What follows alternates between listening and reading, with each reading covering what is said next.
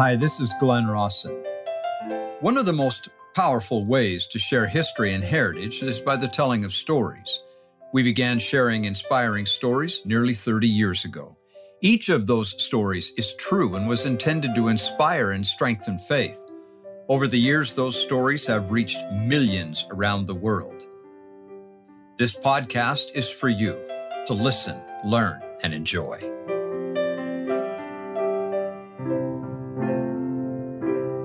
The period of time was late 1836.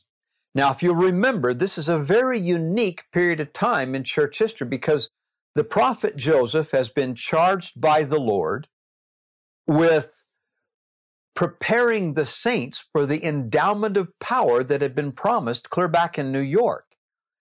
And the Kirtland Temple is almost done in late 1836. And Joseph is working frantically to sanctify the saints and purify them to behold the face of the Lord and prepare them for the temple dedication. Right in the middle of that. And I won't go into detail, but Joseph has occasion to rebuke his brother, William, in a public setting. William took offense and then took a swing, and it turned into a brawl.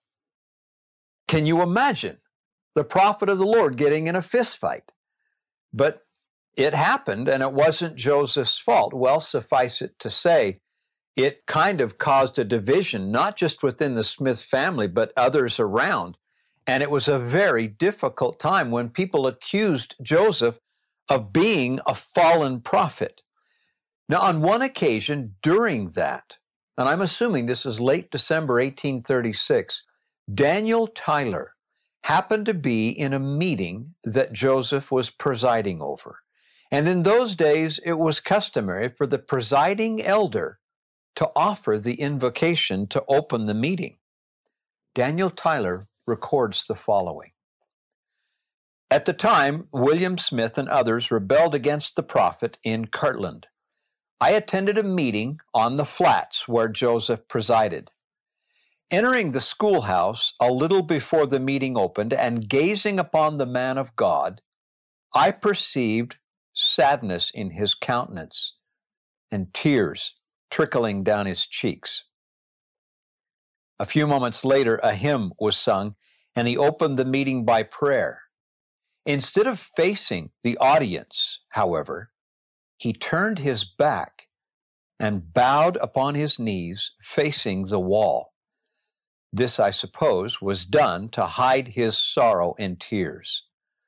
I had heard men and women pray, especially the former, from the most ignorant, both as to letters and intellect, to the most learned and eloquent.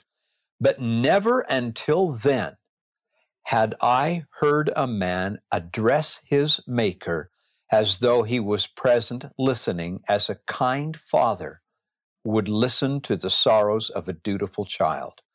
Joseph was at that time unlearned, but that prayer, which was to a considerable extent in behalf of those who accused him of having gone astray or fallen into sin, was that the Lord would forgive them and open their eyes that they might see aright. That prayer, I say, to my humble mind, partook of the learning and eloquence of heaven. There was no ostentation, no raising of the voice as by enthusiasm, but a plain conversational tone as a man would address a present friend. It appeared to me as though, in case the veil were taken away, I could see the Lord standing, facing his humblest of all servants I had ever seen. And then Daniel concluded, it was the crowning of all the prayers I have ever heard.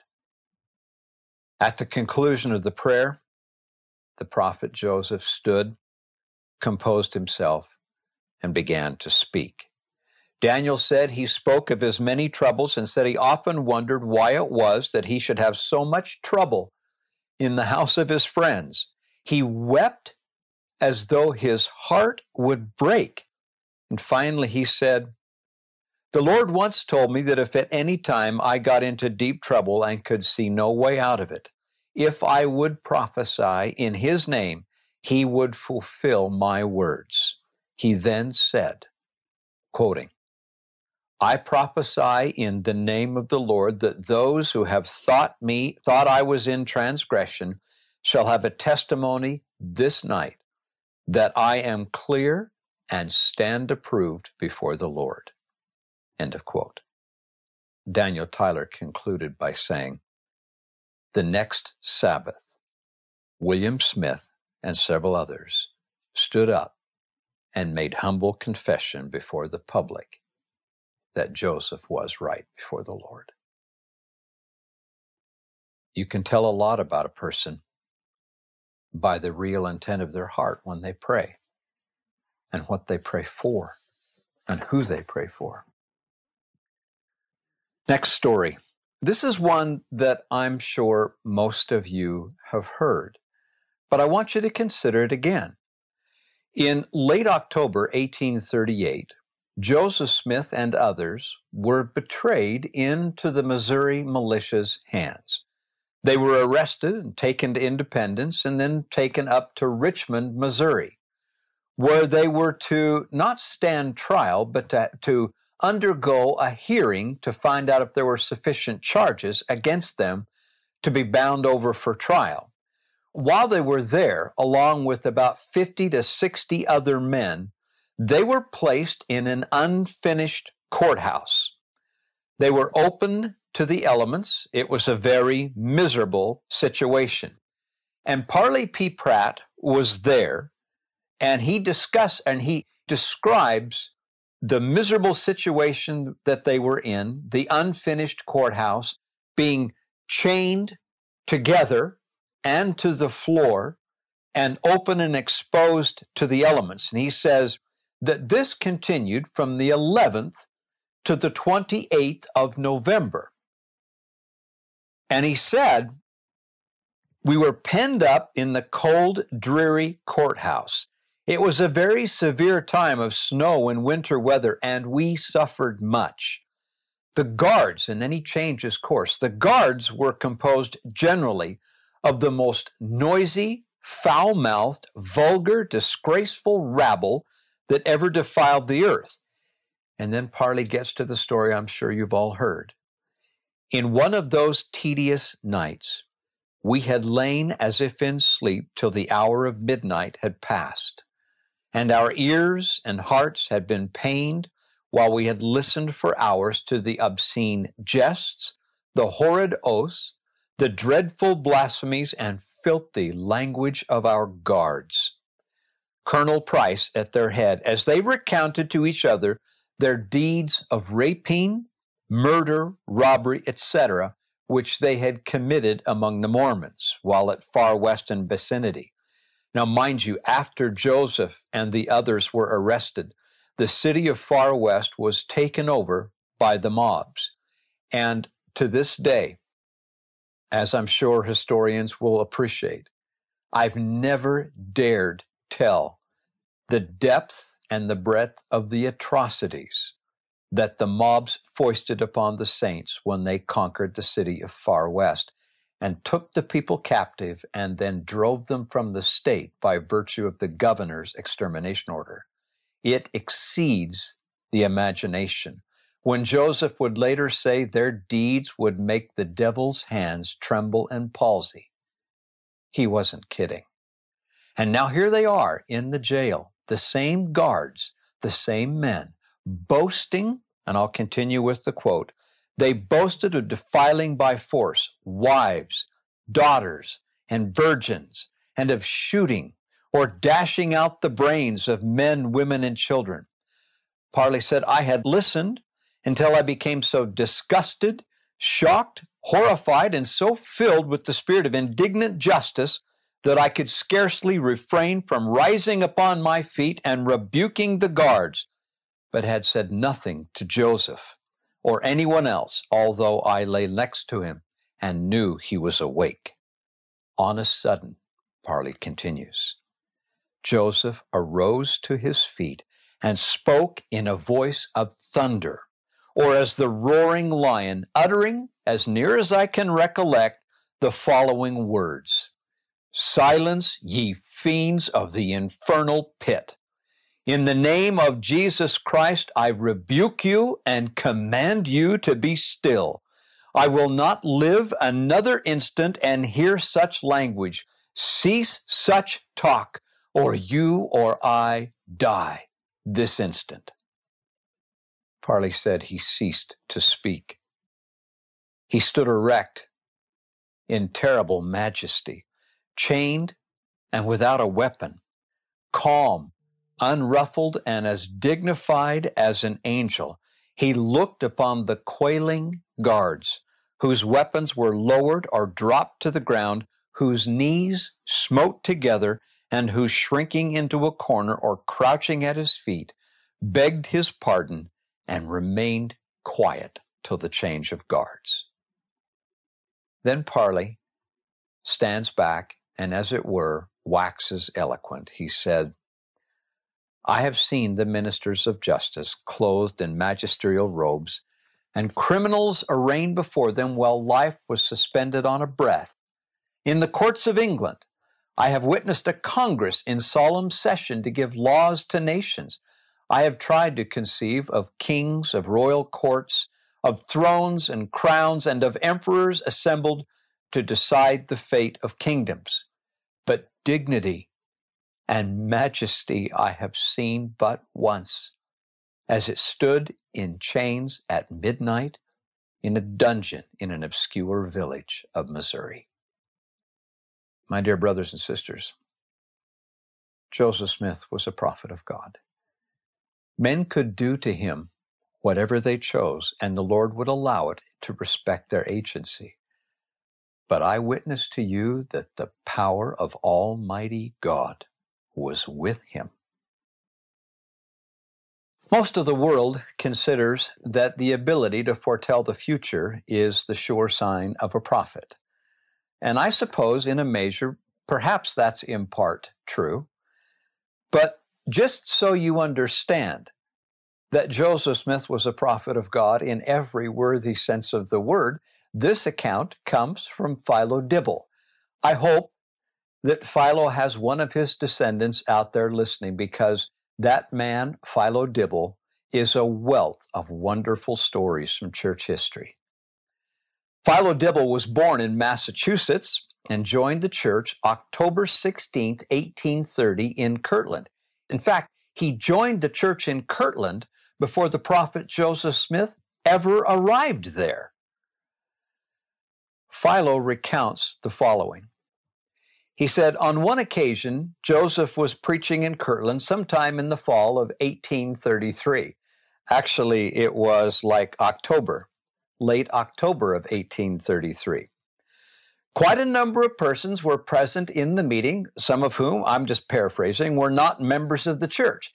In that congregation was one man listening who was more bitter and skeptical than all of the others, and as you well understand, he was one of those who all he could do was find fault. He made a note with a pencil and paper of a prophecy that Joseph uttered on that occasion.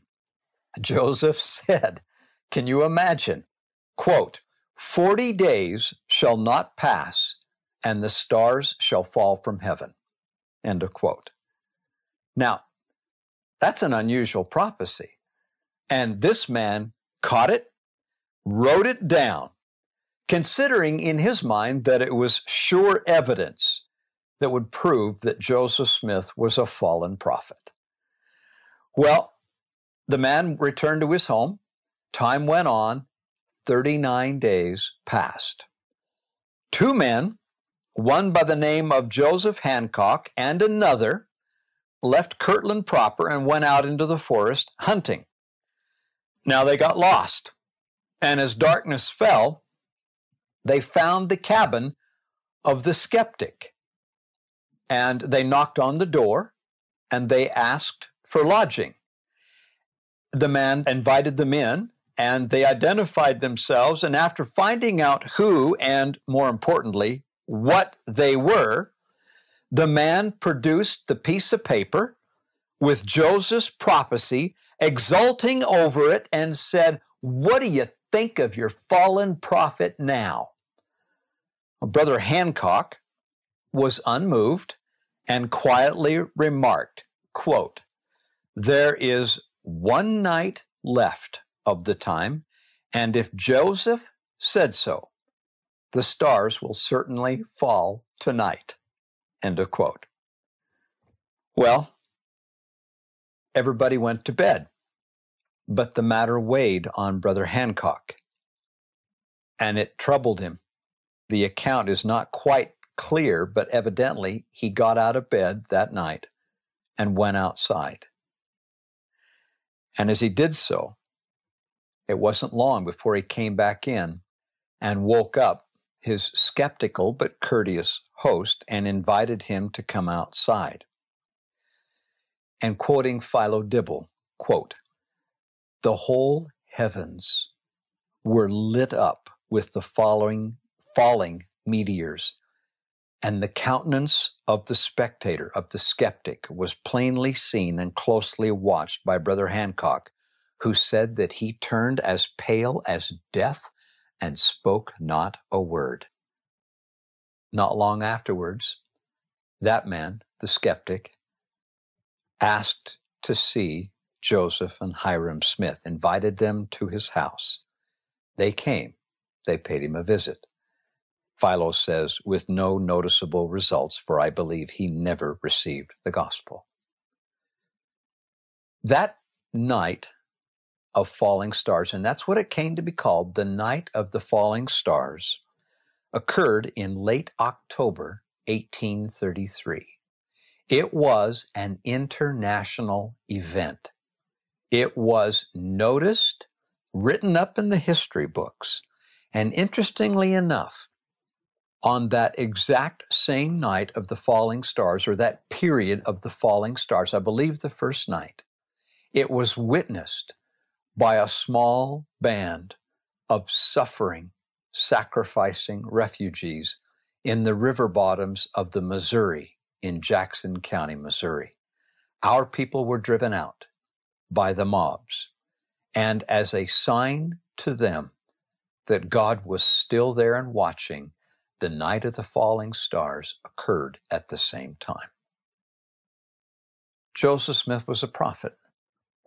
There are numerous prophecies that stand fulfilled from the prophet Joseph. This next one, I think I may have alluded to this clear back when we first started, when there weren't very many of you watching. This story, for some reason, goes beyond the prophet Joseph to me. I don't know why, but anyway, you judge for yourself. If I've told it before, I'm sorry, but this just seems to me to epitomize the prophet Joseph. The year was 1905 in Spanish Fork, Utah, or as I've heard said, in Spanish Fork, Utah, and an aged general authority by the name of Zebedee Coltrane stood up and spoke in a gathering like a testimony meeting of high priests. And he said the following, and I quote, "It was April 1834. I had just returned to Kirtland from serving a mission where I met the prophet Joseph Smith. Joseph asked me if I would go with him to a conference at New Portage, Ohio. I agreed to go and journeyed there with Joseph Smith, Sidney Rigdon, and Oliver Cowdery. Can you imagine going off to conference with the First Presidency? The next day," Zebedee said, "Joseph seemed to have a far-off look in his eye, as if he was looking off at something at a distance. And presently he, Joseph, stepped between brothers Cowdery and me, and taking us by the arm, he said, 'Let's take a walk.' We went to a place where there was some beautiful grass, grapevines, and swamp beach all interlaced. President Joseph Smith then said, 'Let us pray.' Zebedee says we all three prayed in turn, Joseph, Oliver, and me. Brother Joseph then said," imagine this, Joseph then said, "Now, brethren, we will see some visions." Joseph lay down on the ground on his back and stretched out his arms, and we lay on them. The heavens gradually opened, and we saw a golden throne on a circular foundation, something like a lighthouse. And on the throne were two aged personages, having white hair and clothed in white garments. They were the two most beautiful and perfect specimens of mankind we ever saw. Joseph said, "They are our first parents, Adam and Eve."